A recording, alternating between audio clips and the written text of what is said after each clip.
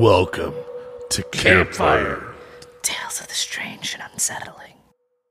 This show is created for adult audiences only. Our show notes include content warnings and other helpful information. On occasion, we have an episode that we feel requires a more direct statement.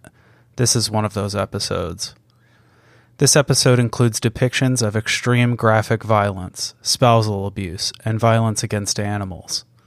Please check the episode description for a more detailed list. Let's begin. Episode 13, The Possession of Michael Taylor. Ossett is a sleepy market town within the city of Wakefield, West Yorkshire, England.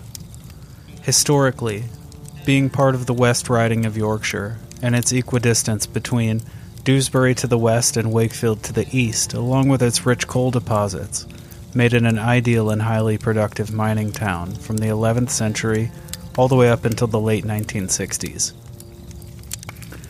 But just a decade later, this quiet English community would become known for something much more insidious.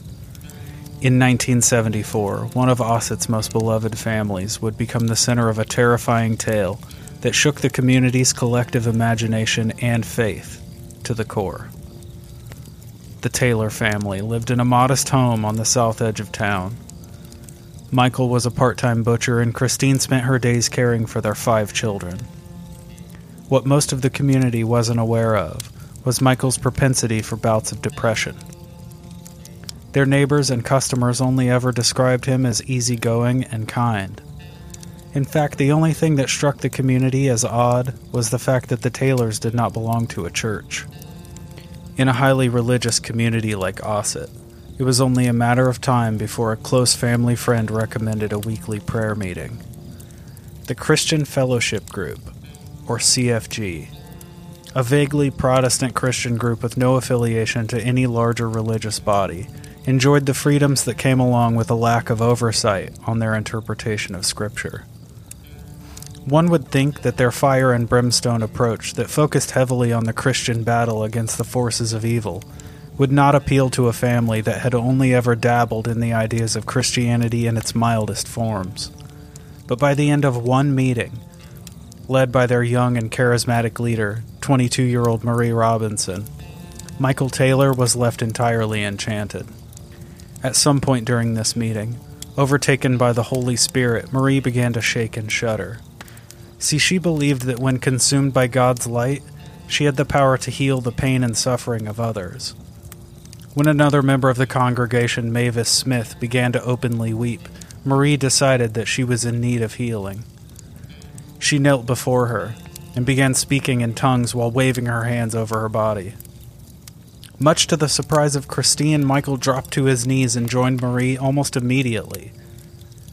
Having never put much stock in religion, Christine initially found this off-putting, but she would eventually accept these actions as long as it helped her husband with his depression. Following this experience, Michael became obsessed with the group. This obsession quickly grew to include the group's leader herself, Marie. It wasn't long before this group, later described by many involved as a cult, began to take up a tremendous amount of Michael's time. He seemed overjoyed to assist in anything that they, or more specifically anything that Marie needed. He would spend his time preparing the meeting hall, and even offered their own home up to the group for a meeting space. At this point, Michael not only attended every prayer service, he began to attend private prayer meetings with Marie. During these strange meetings, Michael and Marie would sit across from each other making the sign of the cross repeatedly, sometimes for more than 8 hours. They believed that doing this would nullify the evil power of the full moon. Eventually, it became obvious to the rest of the congregation, Christine included, that Michael's interest in Marie far exceeded that of a minister and one of her congregate. Michael Taylor was falling in love. Soon after, Michael's mood would devolve immediately at her absence.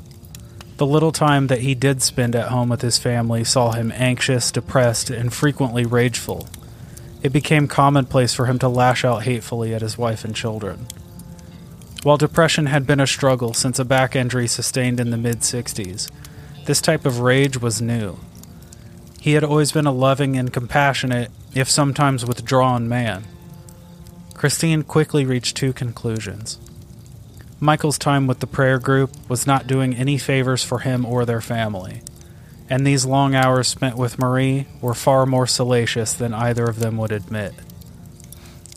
Convinced of an affair, during the next prayer meeting, Christine stood up in front of the entire congregation and demanded to know what had been going on between the two of them. Something about this moment of stress and public humiliation broke Michael in a way that he had never experienced. He stood up, ignoring his wife entirely, and rushed down the short aisle toward Marie. Screaming obscenities in foreign languages like some kind of demented code switching, Michael slapped Marie across the face, and several members of the congregation came to her rescue.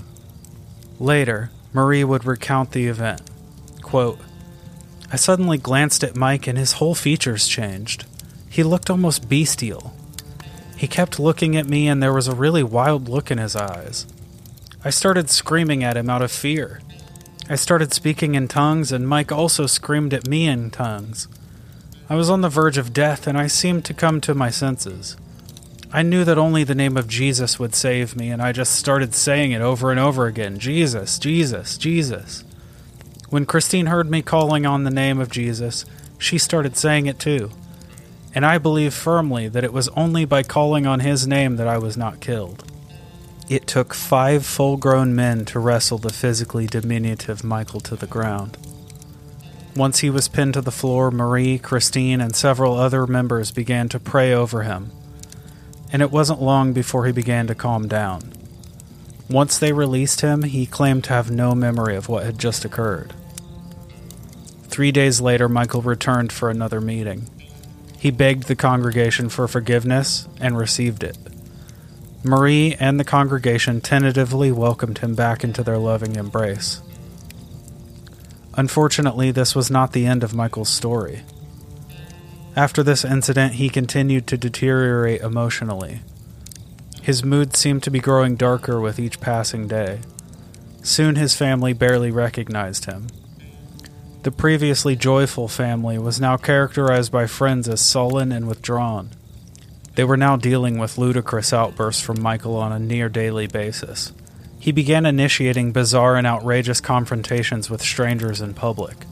On more than one occasion, he is said to have spit on a stranger, insisting to them that it is the milk of human kindness. Upon hearing about one of these incidents, a close family friend reached out to a local Anglican priest. After one meeting with Michael, the priest and a group of ministers determined that he was suffering demonic possession and must undergo the rites of exorcism. In an increasingly rare moment of lucidity, Michael acknowledged his increasingly erratic behavior and agreed eagerly to the ritual, and even seemed to his wife to be optimistic. On October 5, 1974, Father Peter Vincent and Reverend Raymond Smith met Michael at the St. Thomas's Church in nearby Gobber. The prayer group was also in attendance. As the ceremony began, Michael immediately started thrashing, biting, scratching, spitting, and violently convulsing. Eventually, he had to be tied to the floor of the church to prevent him from hurting himself or the collection of holy men overseeing the ritual. The exorcism went on for hours. Anytime anyone got close to him, he snarled like an animal or screamed in a variety of languages. Some were unknown even to the theologians in attendance. After 8 hours of work, this ragtag team of warriors for God claimed to have cast 40 demons from the body of Michael. These included demons of lewdness, incest, blasphemy, and bestiality. They were exhausted. After a short break, they announced that the exorcism would have to be completed the following night after a much-needed rest. They instructed Christine to take Michael home and let him sleep until it was time to meet back up. They told her to rest assured. Only 3 demons remained: a demon of madness, a demon of violence, and a demon of murder. Considering the events that would follow, one could easily argue that they knew exactly what they were talking about. Tentatively, Christine agreed to take Michael home to rest for the evening. After arriving at their home, an exhausted and dejected Michael silently collapsed on the couch in the living room, and Christine headed upstairs to fall asleep on their bed without even bothering to undress. Little did she know that this would be the last time she would ever fall asleep. She would not survive the night.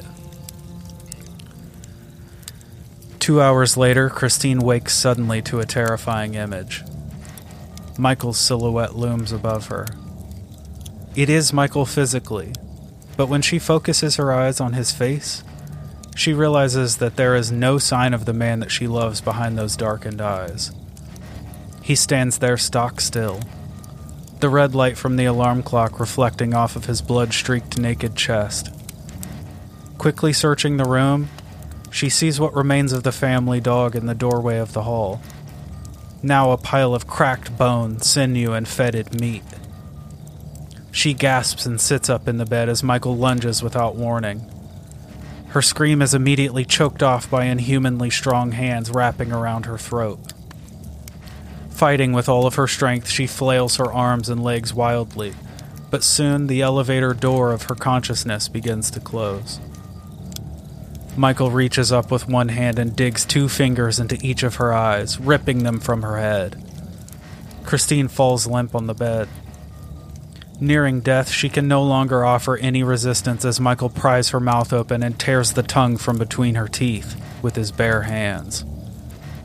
Entirely overtaken by diabolical rage, Michael begins to frantically tear at what remains of Christine's face, stripping it down to nothing more than a lifeless, bloody skull.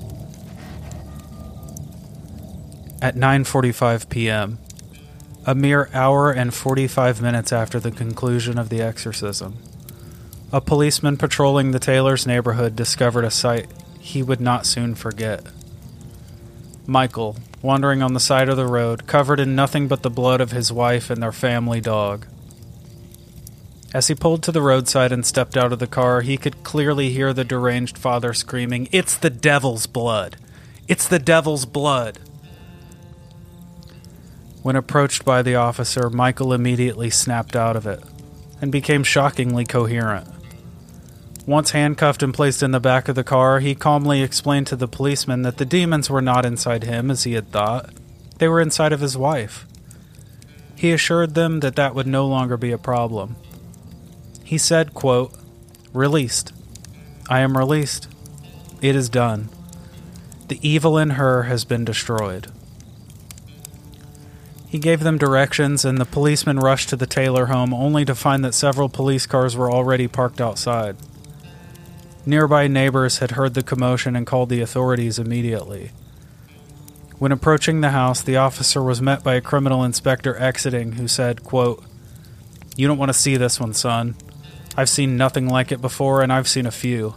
It's the wife. She's got no... He's ripped at her. It's a right mess in there. There's not much of her left. You don't want to see it." He then doubled over, vomiting into the yard. During the trial, the defense laid blame squarely at the feet of the prayer group and the priests who did the exorcism. The defending attorney stated that the group exacerbated an already cracking mind. He cast doubt on the possession theory by calling it neurotics feeding neuroses to a neurotic. Michael was eventually acquitted by reason of insanity. He spent 2 years in Broadmoor Hospital, a high-security psychiatric facility. He spent an additional 2 years in another psychiatric facility, and after being declared sane, he was released to the public. The following 4 decades saw as many suicide attempts, and he was arrested in 2005 and tried in 2006 for sexually harassing and inappropriately touching a young girl. After only a week of awaiting sentencing, he began to show signs of possession once again. He lashed out at people around him and began saying disturbing and confounding things to fellow inmates and guards. He pled guilty to 2 counts of sexual assault and was sentenced to 3 years of probation and community service. Is Michael Taylor, who walks the streets of West Yorkshire to this day, still under the control of those 3 unexorcised demons? Will this once respectable, kind, and loving family man turned brutal murderer ever find the peace that we all desire? There have been no reports of his activity since his sentencing in 2006. But what diabolical deeds could this demonic puppet be committing in the cover of night? We may never know. Welcome, campers, to Campfire Tales of the Strange and Unsettling. We're your hosts. I'm Ryan. And I'm Jordan. And now, the debrief. So, my first question. So is this dude still alive to this day? And still out on the streets doing his thing? I mean, as far as I know, he's still alive. The last real sign of him was in 2006. So, I guess. Right, so 2006 he was essentially went to trial for sexual misconduct or touching a younger person. And he basically only got probation, I think is what you said. 3 years probation. Which I find fucking stupid. Obviously, that shouldn't be a thing. The English justice system, right? The European justice system. They are pretty lax from what I've read and heard. I mean, he ripped his wife's face off and killed her, and he got 4 years in went to psychiatric facilities. Was it 2 or was it 4? Because I thought you said he spent 2 years. 2 years. He spent 2 years in Broadmoor and then 2 years in another facility. Okay. So I mean, the dude gets off pretty easy. Yeah. After, I mean, the thing with the dog, that's pretty damn gnarly. And especially your description of it, I found very, I don't know, I found it was a very good description. Good. Yeah, it's pretty disgusting. The whole... I like the pile of bones and just basically like mangled flesh of this dog. It paints a good picture. Yeah. I mean, that whole event is just insane. It's so gnarly. Oh, yeah. Like, it sounded like it. And her, like, him, like, ripping out her eyes as she's, like, slowly fading away. Yeah. Like, I mean, he didn't stop. He didn't stop for anything. He was like, man, she's got it coming. There are demons in here. Now, right. So that was my other thing. My other kind of takeaway. So we know we have this Michael guy, became very religious, which I think that's what kind of like makes it a little strange. As, after spending so much time at the church, after becoming in love with, falling in love with Marie, becoming like this big, like, it sounds like he was a probably pretty, promising part of this congregation at that point. And then, I mean, who's to say he was actually in love with her, or he just didn't, like, he wasn't, like, instantly, not necessarily brainwashed, but swayed in that direction where, like, there was just something about her that, like, who's to say, like, she's not manipulating him into this type of behavior.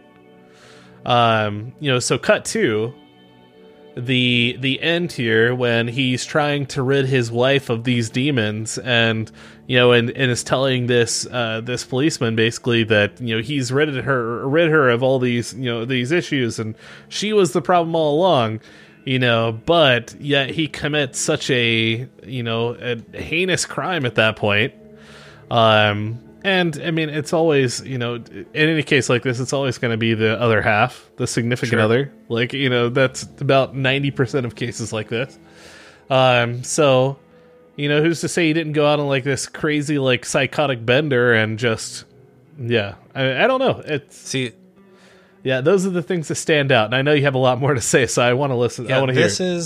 this is the part of this story that really terrifies me, is to put this into perspective. From the first night of the meeting, like the first meeting they attended, until the murder of his wife is less than 3 months.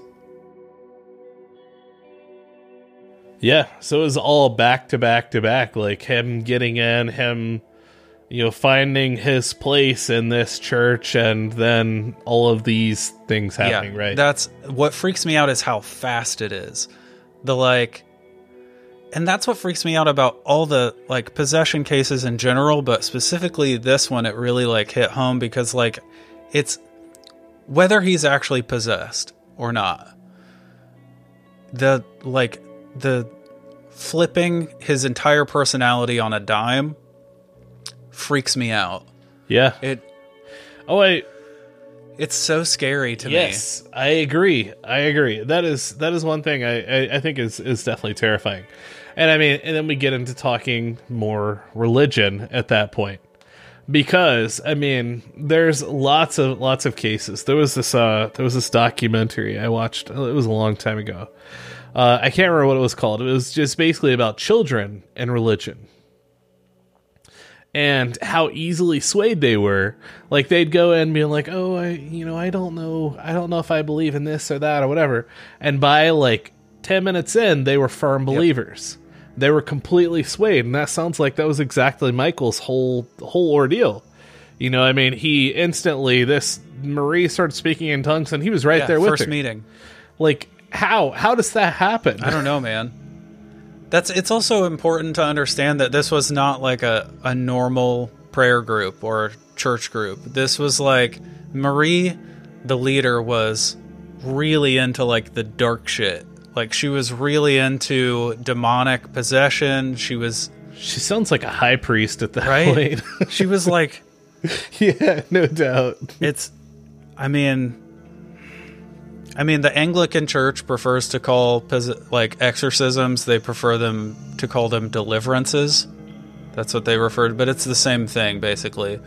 Okay. Instead of throwing holy water, they lay hands, right? But of course. That's really the only difference. A lot of religions do that, similar things as well. Yeah. So, but this prayer group was not their first exorcism either. Okay, so the same woman who was being healed in Michael's first meeting, the Mavis something, I forget her last name. Yeah, I didn't catch her last name either. They at one point attempted an exorcism on her because she was so sad. Oh, she was very sad, so they decided to do a deliverance or an exorcism, right? And this is I picture these as these are amateur exorcisms, right? That's what I would imagine. It's not going to be full blown casting out demons. It's going to be casting out this darkness that's that's got you down, right? Or figuring out these little well, things. They tried. Right. I wouldn't imagine it'd be they tried exorcising her demons for about 4 hours, and then they just gave up and went home. They're well, that didn't work out, and then they left. And I guess after that they were just okay with Mavis being sad all the time. They're well, we tried.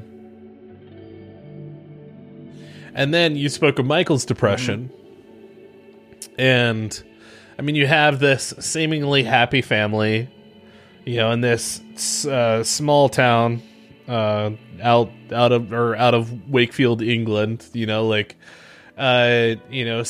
you have already with depression, there's a lot that comes along with it, and so you have that. You're especially a depressed person can be easily influenced, definitely. And manipulated, at that.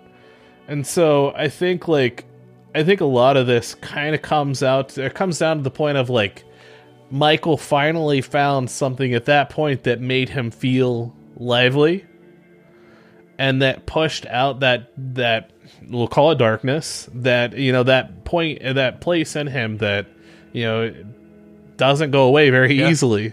Someone that deals with these things personally, I understand.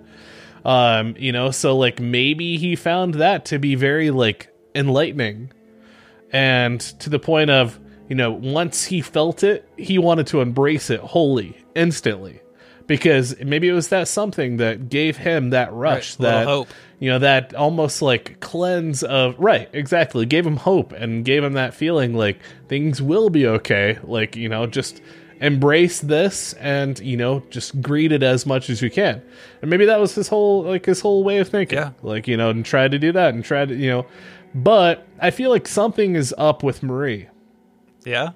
I feel that she's not just your everyday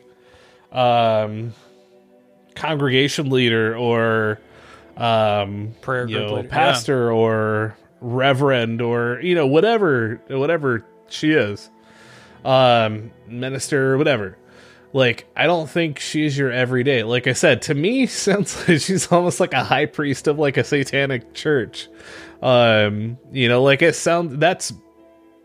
honestly sounds more up her like alley. A satanic church from a comic and I book. think, from anything really. Yeah.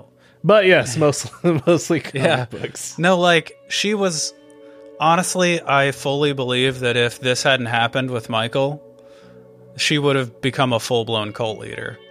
Like, she was wildly charismatic. She, like, used her sex appeal. She's a 22-year-old woman. She used her sex appeal to, like, draw people in.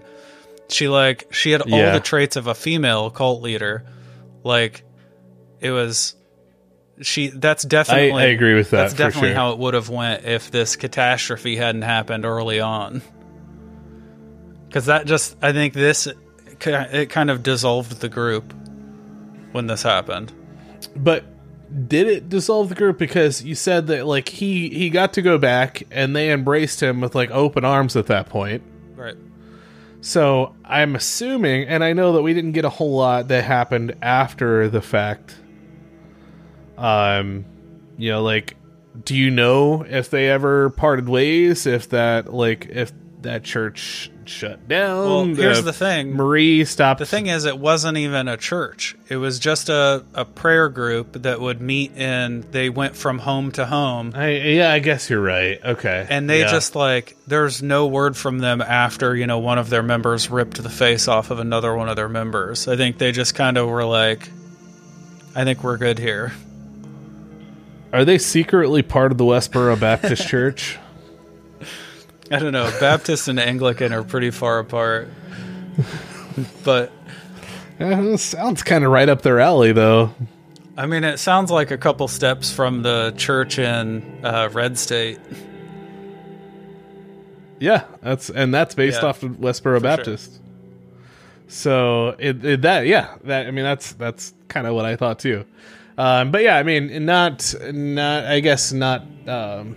displacing or dismissing that it was a prayer group, not a church. Mm-hmm. And that's what I have to remind myself. Because looking at it from like a church, church point of view, I feel that it was a lot more. But I think, like, looking at it as a prayer group, she was definitely a cult leader. By far. I think that was her whole plan, the whole scheme, everything was leading the blind to this fucking, like, whatever she was trying to get out of it. I don't know. Power. She just wanted power. Ultimately power. Right. Yeah. For sure. Yeah. Manipulation. I mean, that right there is the art of manipulation. Yeah. Finding someone's weakness and being able to rip that apart and to thrive from it, basically. And that seems to be what she did specifically. And I'm assuming that wasn't the first person that, became so close to her and fell in love with her, and maybe his actions led to something different, that maybe someone else hadn't done. But I highly doubt he was the first. Yeah, definitely not. Definitely not the first. So, here's an interesting thing, okay, that I found when I was researching. The Anglican Church, if you want to become what they call a deliverance minister, which is their version of an exorcist, right? Okay. It requires a 4-day training course. I mean, obviously you have to go through seminary and all that. You have to already be an Anglican priest, right? An Anglican minister. Okay. But you do a 4-day training course, and it mostly focuses on telling the difference between possession and mental illness. Okay. Yeah. So they use 3... Which is the whole premise of the Evil show on Paramount Yeah. Plus, which is fantastic. Just a slight plug. For sure. No, but they have 3 criteria that you have to meet in order for them to consider it possession. Okay. Okay. So, superhuman strength. You have to have knowledge of a language that you didn't have before. So you have to be able to speak a new language, and you have to have Right. knowledge gained by supernatural means, which means like you have to know things that you don't have any business knowing. Okay. So, I mean, all that basically just sounds like an X-Man to me. So I don't know if I don't know if they're finding demons or if they're finding like, Where's like Professor Xavier? Like, where's this Yeah. guy at? No. So, but at the same time, and I was trying not to interrupt you through the process, but it's all part of that untapped portion of your brain, Yeah. right? That you can hear these languages and you can take them in, never actually learn them, but they sit dormant in this portion of your brain. Yeah. So first of all, your mind can fuck you. It can fuck you hard. And if you're not ready for it, it's going to be like a dry fuck that just like, yeah. Yeah. I mean, you don't Yeah. want it. It's not lubing up first, For sure. beforehand. But, the thing about it, though, is your mind can tap into these portions of your brain, especially in a specific scenario. I mean, we have superhuman strength. We'll go with that one. Think of a time in distress. A mother worried with their child, like, can lift a car, and something that would never happen. But given that scenario, they are capable of doing so, or anybody really. So we have that. It's easy to chalk things up to like, given a specific situation, your brain can tell you, it can make you do things. It can make you believe that you have the ability to do these things, and your body can react accordingly. So on top of that, we also have, being able to speak a different language. Again, that's where I was talking about the portion of your brain where these lie dormant. You hear these different languages throughout your life. It can be on TV, it can be hearing a conversation and passing, anything that you can retain this information and never be able to utilize or use because normally you would not be able to use it. You don't know these things, but deep down your brain does them. Right? So I find especially with those particular things. Now, talking about like knowing things that you didn't know, that can be chalked up to a lot of it's fairly things. easy to fake.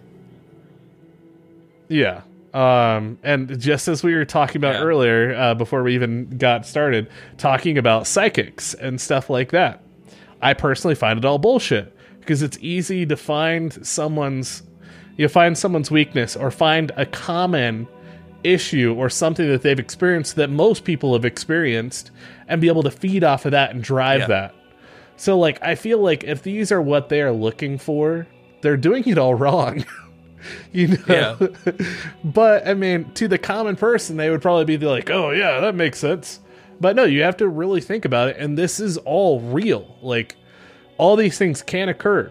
You can literally get into an accident and become 1,000 times smarter or be capable of all these extra things that you never were capable of before, just because the way that the brain works.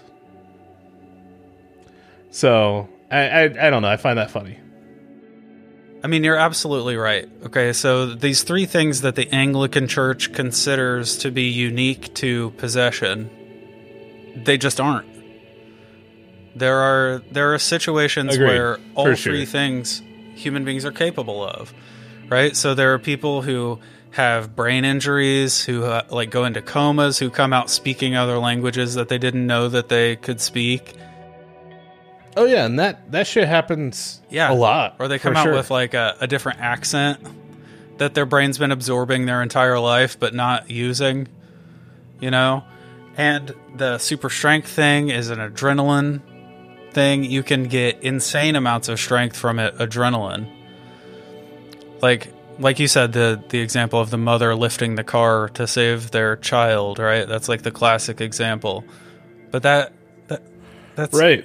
I mean, it's fairly common. Even real life. You know, think of the time that we were in that ATV accident. You literally pulled that fucking thing off of me. And like, I mean, that was heavy as fuck for sure. So, you know, it calls in different situations. I mean, adrenaline does work. You know, it can make you do crazy things for sure. Like, there's no way if I just like walked out there on a calm afternoon that I could pick that thing up. Right. Exactly. So, I don't know if I've told you, or if you're aware. I'm a minister. Yes, I was aware of that. So, you can call me Reverend Ryan. Can I? Got my nice... My God. You're showing your service manual there? Yeah.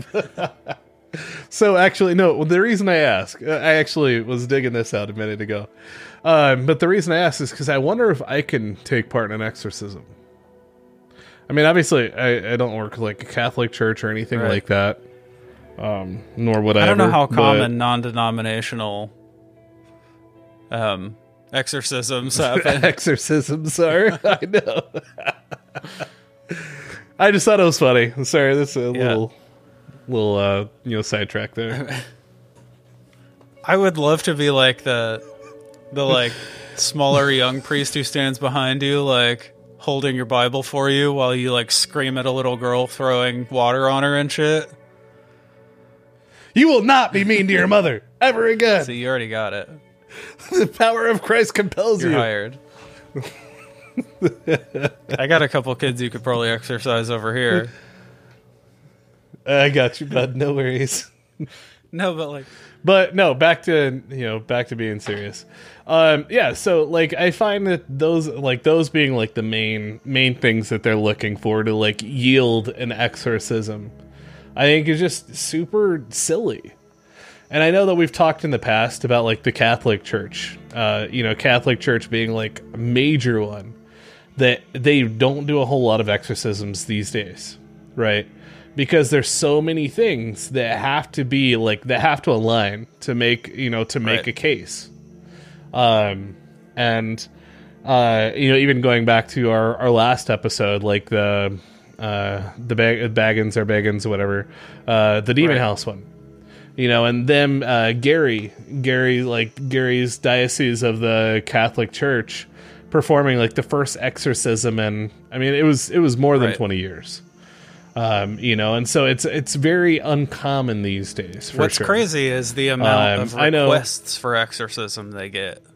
Like I saw for sure, yeah. A Catholic priest in Indianapolis talking about how many he got over 3,000 requests for exorcism in a year. Jesus Christ, dude. Yeah. That's fucking dumb. Precisely. Like how no pun intended, but still intended, I guess. No, that's nuts. Off of literally just one church, or was it ones that you'd like heard about, or no, those are specific requests of him to perform an exorcism. 3,000 in a year, wow. And that's one priest. Like it makes you wonder though. How many like of these these obviously like unknown exorcisms happen on the daily? It's a lot. I bet it's a lot more than you'd imagine. Yes. You think so? I think it's a lot more than we'd think. I think with there being so many things that have to align and so many like stipulations and shit, I'd find it like I think they'd be few and far between. I bet it's not as strict as it should be. I bet it's... I'll give you that. Yeah, I'll give you that. And, like... Yeah, I think I would have to say it's more common than we would imagine. I bet we'd be shocked if we saw the number of exorcisms that take place. I mean, you know, and I would like to think, as much as I love the idea of possession, and we talk about this a lot. Like, I love the idea. I think it's very unique, and it's its own like niche. But like, I also find a lot of exorcism cases, demonic possession cases, and things like that. I honestly find it bullshit. Yeah. I think a lot of them are. I think it comes down to, you know, as we've talked about, these things that are every person is very capable of doing. I think it comes down to mental illness in a lot of cases. I mean, you know, I say that, but then like back in like you know, years and years ago, every exorcism case was chalked up to mental illness. So, you know, like we're coming full circle at that point, and I'm not trying to. But I think just like me being the believer and skeptic that I am, like I go both ways for sure. You know, like I love the idea of it and I want to believe in it so much, but at the same time, I also want to like, you know, I want to know that my belief is warranted. Absolutely. And, you know, I think in this case, like Michael, I think he was just I think his bouts with depression and, you know, where he was going, like where his family life was and everything influenced so much that I don't know if we can chalk it up to possession. You know, but at the same time, I don't know. You know, I think you know, maybe you have some more information or whatever else. Like, you know, obviously we, you know, just kind of talking about it, but like I said, I don't know. Honestly, to me, I don't think he displayed anything otherworldly. I think as sad as it is, I think the atrocity that he committed was very human. It was well within the bounds of human behavior. I think this was a guy teetering on the edge of sanity, and he found this woman, this future cult leader, who filled his brain with all this dark shit about demons and possession and nothing you do wrong is your fault. It's just a demon that needs to be exorcised. Having that shit pounded into his head for 3 months. And then he leaves the exorcism, right? And they go, no worries. There are only 3 demons left. It's insanity, anger, and murder. Insanity, violence, and murder. Yeah. That's all that's left inside you. Go home with your wife. That's what did it for me too. Like, listening to that part, I was like, what are they doing? Like, I mean, it's still like, regardless, exorcism or not, you know, doesn't matter. We're gonna cut off for the night. We're just gonna go ahead and leave you to it. Take your husband home, whom we think is still possessed by multiple demons, violence, murder, you know, all these being one of them. But you guys go home we'll and see take it a tonight. nap. Like, we'll get back to it tomorrow or whatever. You're like, that is so stupid. And if it was a traditional possession case, that wouldn't to have me, happened. I would think, right. Because, I mean, most often you hear about 18, 24, 36, 48 hours, like, straight, where they may break for food or something, but that they all stay there. Like, they never just let it, you know, go off and do whatever you need to do. Like, you know, maybe go take a shower, come back tomorrow, like, level-headed. We'll see where you are then. No. Like, it's pretty crazy. That is, yes, that definitely stood out to me, and that was one thing. Like, I was definitely just no way. Who would do that? The thing is, besides this crazy ragtag team of exercisers, exactly. It just, the thing is, if they say you buy everything they said, right? They exorcised 40 demons from this man in 8 hours. Right? That's flying at a pretty good clip. That's, I mean, that's not bad. That's pretty efficient. First of all, 40 demons throughout this time, and there's only 3 left, and they don't want to finish That's the maybe deal. an hour worth of work left. Get them out. Yeah. Like you can't need a sandwich that badly. It's Right. I don't know. It's Oh the my thing is, gosh. I think what I was saying. This guy was extremely fragile, and his mind was filled with dog shit for 3 months, and then just that final. He'd just basically just been tortured for 8 hours. They're like shoving crosses in his mouth Yep. and fucking like tying him to the floor, and That would be enough to fuck with Yeah. anybody. And like after 8 hours of that, they tell him the only thing left wrong with you is insanity, violence, and murder. Like, and then they're shocked that this happened. Have They're a good shocked night. that he went home and snapped. Like I think that's exactly what happened. Oh, I agree.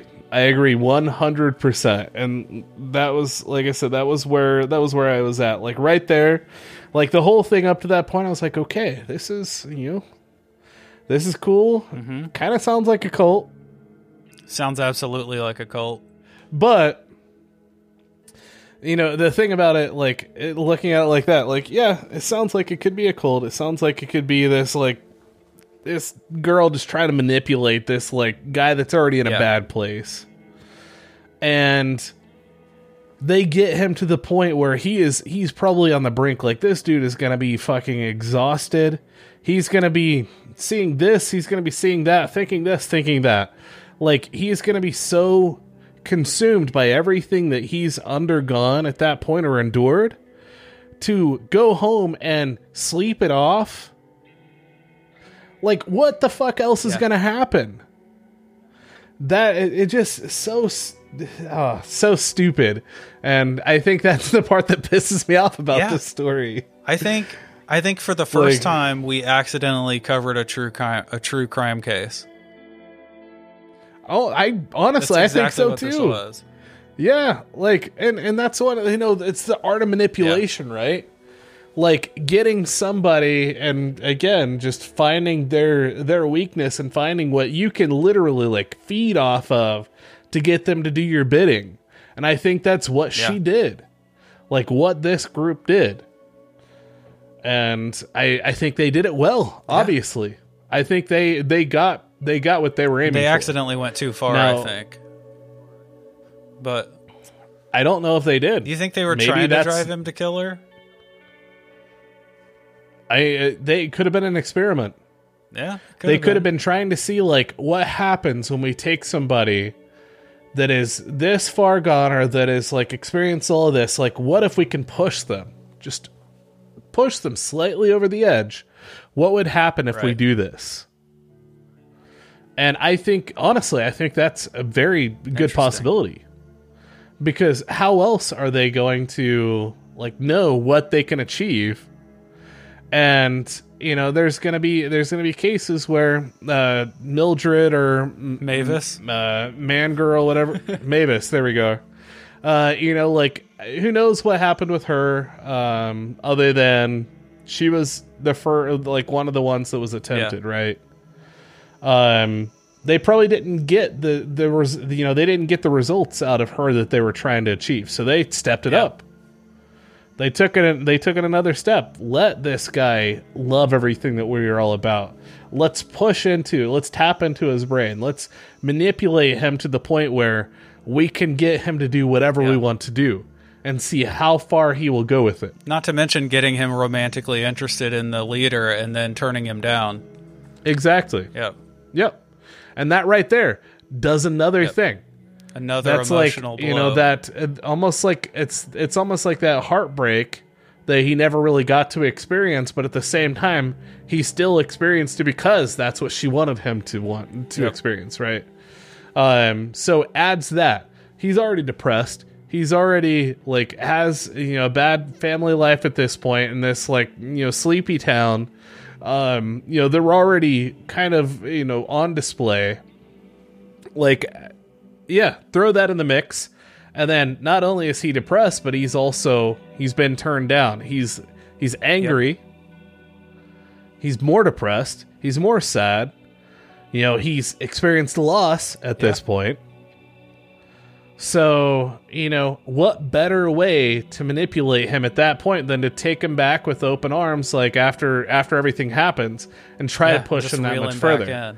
But exactly. So, I honestly, I think that's the case. That's my personal opinion, that's for so sure. Dark. It really is, though. But people are like that. And that is true. That's real. That's as real as it gets. People are dark as fuck, and people don't give a shit about anybody but themselves. And their own gaining their own personal whatever, yielding their results. I might believe that about these people. Its own personal. I gain. might believe that about these people for sure, especially her, the leader. Because she was, certifiably batshit.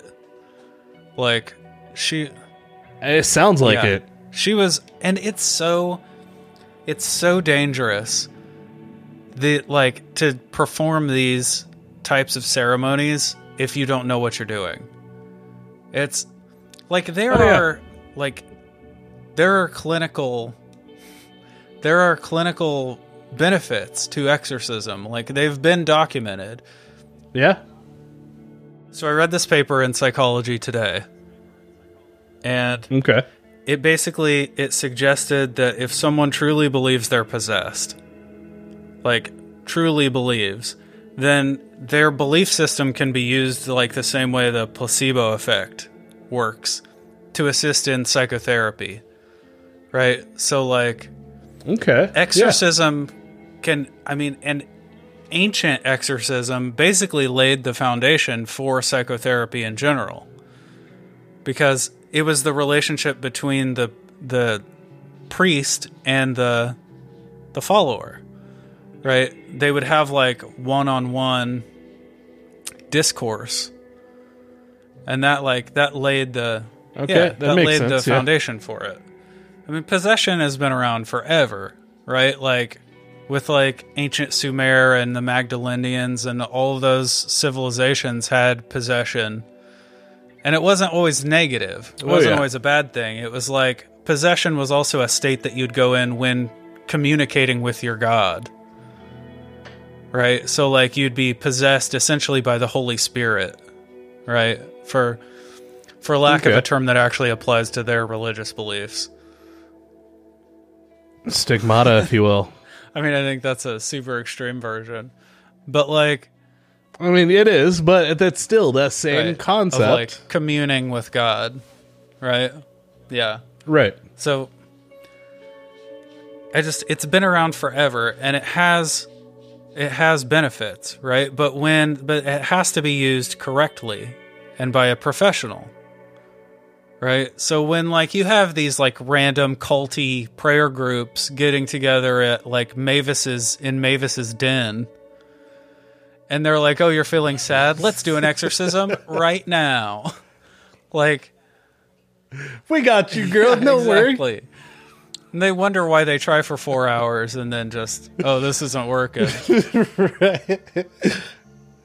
No, that makes so much sense, actually, and that's not nothing I've ever thought about. Yeah. It makes sense on a psychological level that you have the person doing the exorcism, the exorcist, sure, if you will, and then the person being exorcised, the possessed, whether it's good, whether it's evil. I've never thought about it on the level of it being. I mean, obviously, the intention is positive, right? It's always a positive intention. I guess not always. Maybe not in this case, right. Obviously. The intention in most cases is positive. Yeah. So I could definitely see the psychological benefit, especially someone that is wholeheartedly in that mindset where they are full of demons. They are, they need all this to be cast out, and then going through this lengthy procedure, whether it's bullshit, whether it's not. Yeah. By the end of it, that assistance from someone that actually believes them, that is willing to take the time to give them that, attention. Yeah. and, try and cast out whatever darkness, demons, light, dark, whatever that is in them to help them reach their potential or their ultimate Peace. goal, I guess, in that case, right? Yeah. I could definitely see that being extremely positive and having a lot of like positive psychological effects. Yeah. Which is something I've never actually looked at at an exorcism case as. Like I said, I know obviously most often the intention is positive, but I never looked at it from like the psychological perspective that that is one thing that you get out of it. Yeah. Looking at the other end of the psychological spectrum in that case being, are they just mentally unstable? Like, is it some form of mental illness that's like harnessing this greater power within them, like taking and consuming them? Like, and that's more of where I tend to go. And so I don't really think about that other end. I mean, I think we tend to think of like these cases as like, the spinning head, throwing up pea soup, like the like crazy, the crazy exorcisms, right? The ones that we see in movies, right? Of course. But like, I would imagine that a lot of these exorcisms are just what the supposedly possessed person is going through is just strife, right? They're just like, okay. They're just they've suddenly become miserable, right? And there's no reasoning behind it, right? Yeah. And I would imagine that if you are like a true blue believer in demonic possession and that happens to you, an exorcism could certainly serve as a solution, right? If you go, especially if it's situational in origin, like if you're having like situational depression, and which can be very bad, right? Like, but it can feel just as bad as clinical depression, but it's not, it's not caused by chemical imbalance. It's caused by something you're experiencing, right? Like something in life. So especially if you're dealing with something like that and you believe the way these people believe, and someone comes in and, like you said, spends that time on you, right? Like, you go through these rituals, and in your mind, all this, like, this angst and sadness is being pulled from you, right? Like, I can see how that could be healing for someone. Yeah. It's like that instant misfortune, instant gratification, right? Like yielding that. And I think that I would say a lot of, maybe not most, but who knows? A lot of cases are probably going to be just that. Yeah. And I think, like, having that person that's there to, like, literally aid you through this process and help you reach enlightenment or find, like, a greater purpose that you are meant to be part of or something. Or just find your way through the tunnel. Is literally, exactly, exorcising someone of their darkness. Yeah.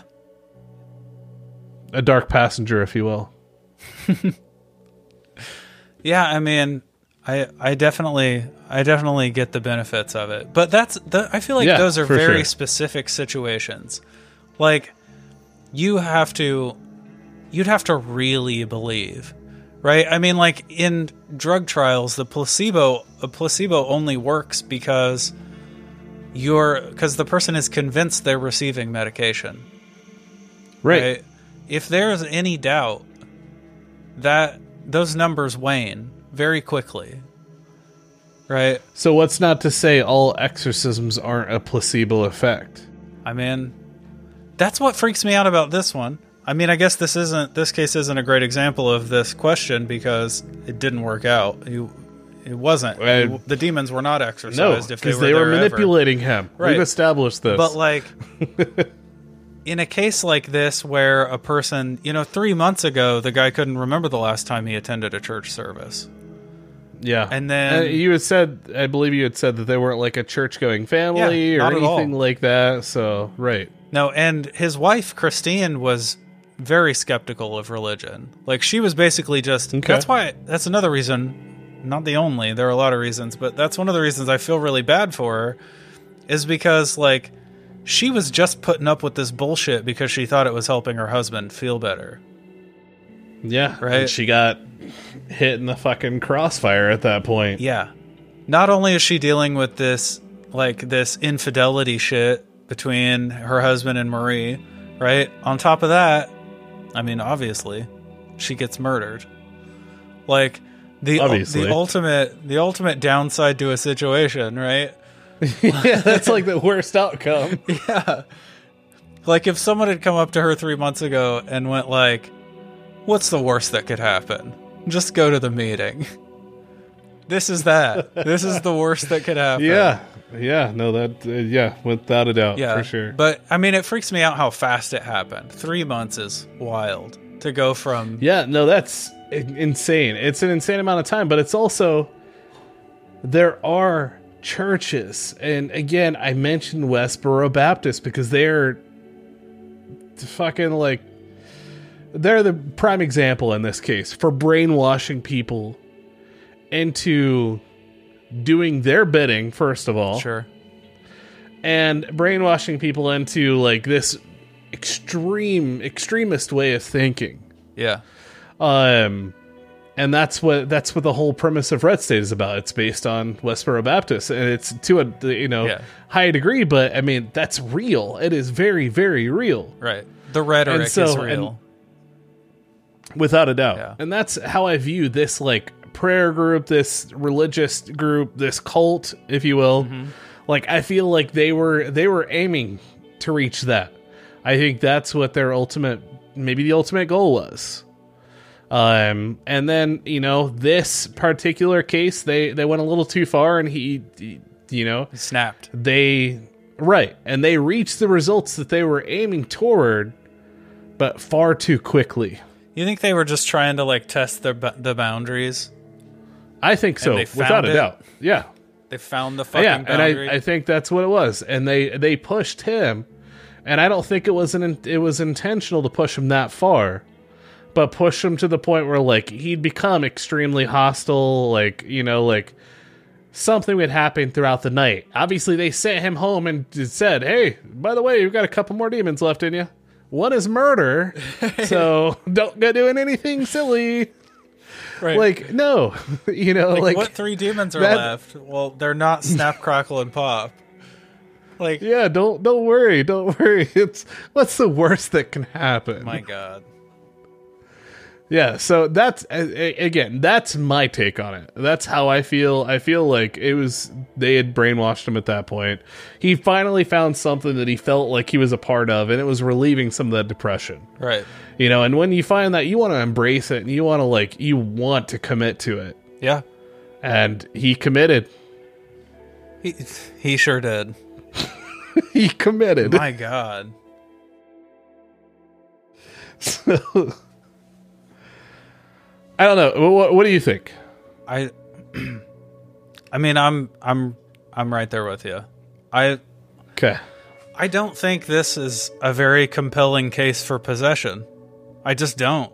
I don't like this. I agree, for sure. I don't, some people have talked about this case like, oh, maybe she was like a conduit for demonic possession, or there's like, I don't think it had anything to do with that. I think this was completely psychological manipulation. It was this woman trying to start a cult, and this poor guy got wrapped up in it, and he got fucked. He got, like, completely mind fucked into murdering his own wife. I think that's exactly what happened. I don't think it had anything to do with demons. No, not at all. Not at all. And I think that was just like a way to chalk this up to like the bad of the situation. Sure. Right. But that was also another way for them to get to him and manipulate him that much more. Also, though, he was in a highly religious community, not just the prayer group, but Ossett in general was a very religious town. That was Right. like I said in the story, like that was the only thing that made this family stand out was that they weren't churchgoers. And in this town that was super rare. So like to have this downturn and then the emotional damage of the cult leader rejecting him. I'm just calling her that now. She's the cult leader. She is, for sure. After she rejects him, that emotional blow, like I feel like he's teetering on the edge at that point and he's starting to do some weird shit because who doesn't when they're teetering on the edge, right? And then he's surrounded by all these people that are so quick to go like possession, demonic possession. Like you need to be exorcised. Like, and he just, you know, if you're in that kind of fragile state and you're hearing that over and over and over again, you know what I mean? Like, you're bound to start to believe it yourself. Yeah. I think that he left that exorcism fully believing that he had inside him murder, insanity, and violence. And he went home and used them. I agree. Yep. I think I think we can safely chalk it up to like it was literally just manipulation. Yeah. And like I said, you know, my stance and my believing that that's what they were trying to achieve, you know, trying to see how far they could push someone in this type of state. I think that's the case 100%. And he was just a guinea pig in that situation, and it didn't play out well for him. I hope now, you know, at least if he's still alive, I don't know. As of 2005, 2006 or so, like, and onward, I hope he's doing better. I think he'd be in his 80s at this point.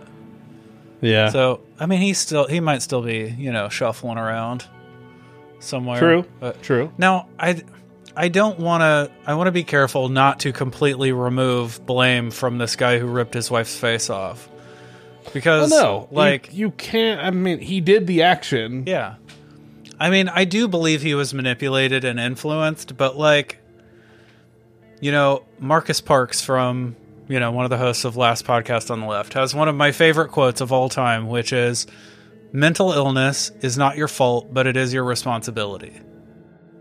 Agreed. Right? Yeah. So like, that's it. Yeah.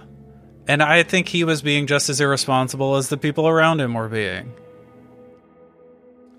But also in the state that he was in, being manipulated, being in that headspace, being told that he's possessed by all these demons, and that's what's causing all of this. Yeah. And this dude that's looking for an out some way, trying to reach that point that when he went to this church and started to feel like this wash of emotions, like just flowing out of him, he's looking to reach that. That's like that high. You're right. You know, that extreme high that you can get, and he's trying to get it again. You're right. You know, so I think, you know, because obviously when I think of someone taking responsibility for their mental illness, I think of someone, you know, seeking therapy or medication but to him in that state, I mean, it seems like that's what he was trying to do.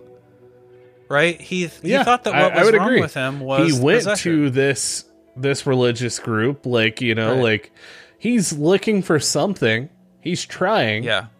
You know, maybe therapy, and this is also back in the 60s, right? So so it wasn't as a normal thing as it is today. Certainly. You know, most people are going to therapists today. Yeah. You know, back then it was very few and far between. It was kind of taboo. Yeah. It was like, you know, you went if you had problems, and then you were looked at differently. Yeah. Like you were mocked because you were going to see a therapist, and which is bullshit, but you know, we also live in a better world than we used to. Yeah. In a town like Ossett in the 70s, you would have been more of a social pariah for going to a therapist than you would have if you were possessed by a demon. Known. Right, and with it being such a very like tight knit community, everyone would have known, and it would have caused more problems, and he would have been casted out as this like social pariah or whatever. Like, you know, so like, yeah, I understand. Also, though, he was convinced that the solution to his illness was pursuing this exorcism, right? So in a way he was Right. trying to take responsibility for his state, for the state he was in. I would like to think so. Obviously, his actions after that were a mix of his own, I mean, but also his unfortunately, mindset. Unfortunately, where he was going to seek help was like a pit of vipers. Right? Yeah. So, yeah. Mhm. The worst possible thing he could have done, but how is he supposed to know? Yeah. Like, how is one supposed to know in that type of situation? Yeah, you would think of seeking religious like help and stuff like that. It's only going to be positive, but in this case, well, not so much. quite the opposite. Exactly. So yeah, I think we're definitely in the same mindset. It just, it sucks for the guy. Sucks even more for the wife, obviously. Obviously. I don't mean to laugh. Sucks for the guy.